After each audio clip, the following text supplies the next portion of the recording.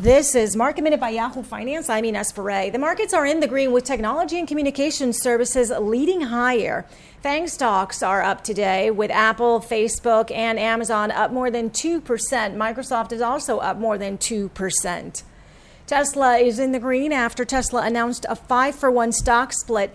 It's Tesla's first ever stock split announcement. It will happen on August 31st.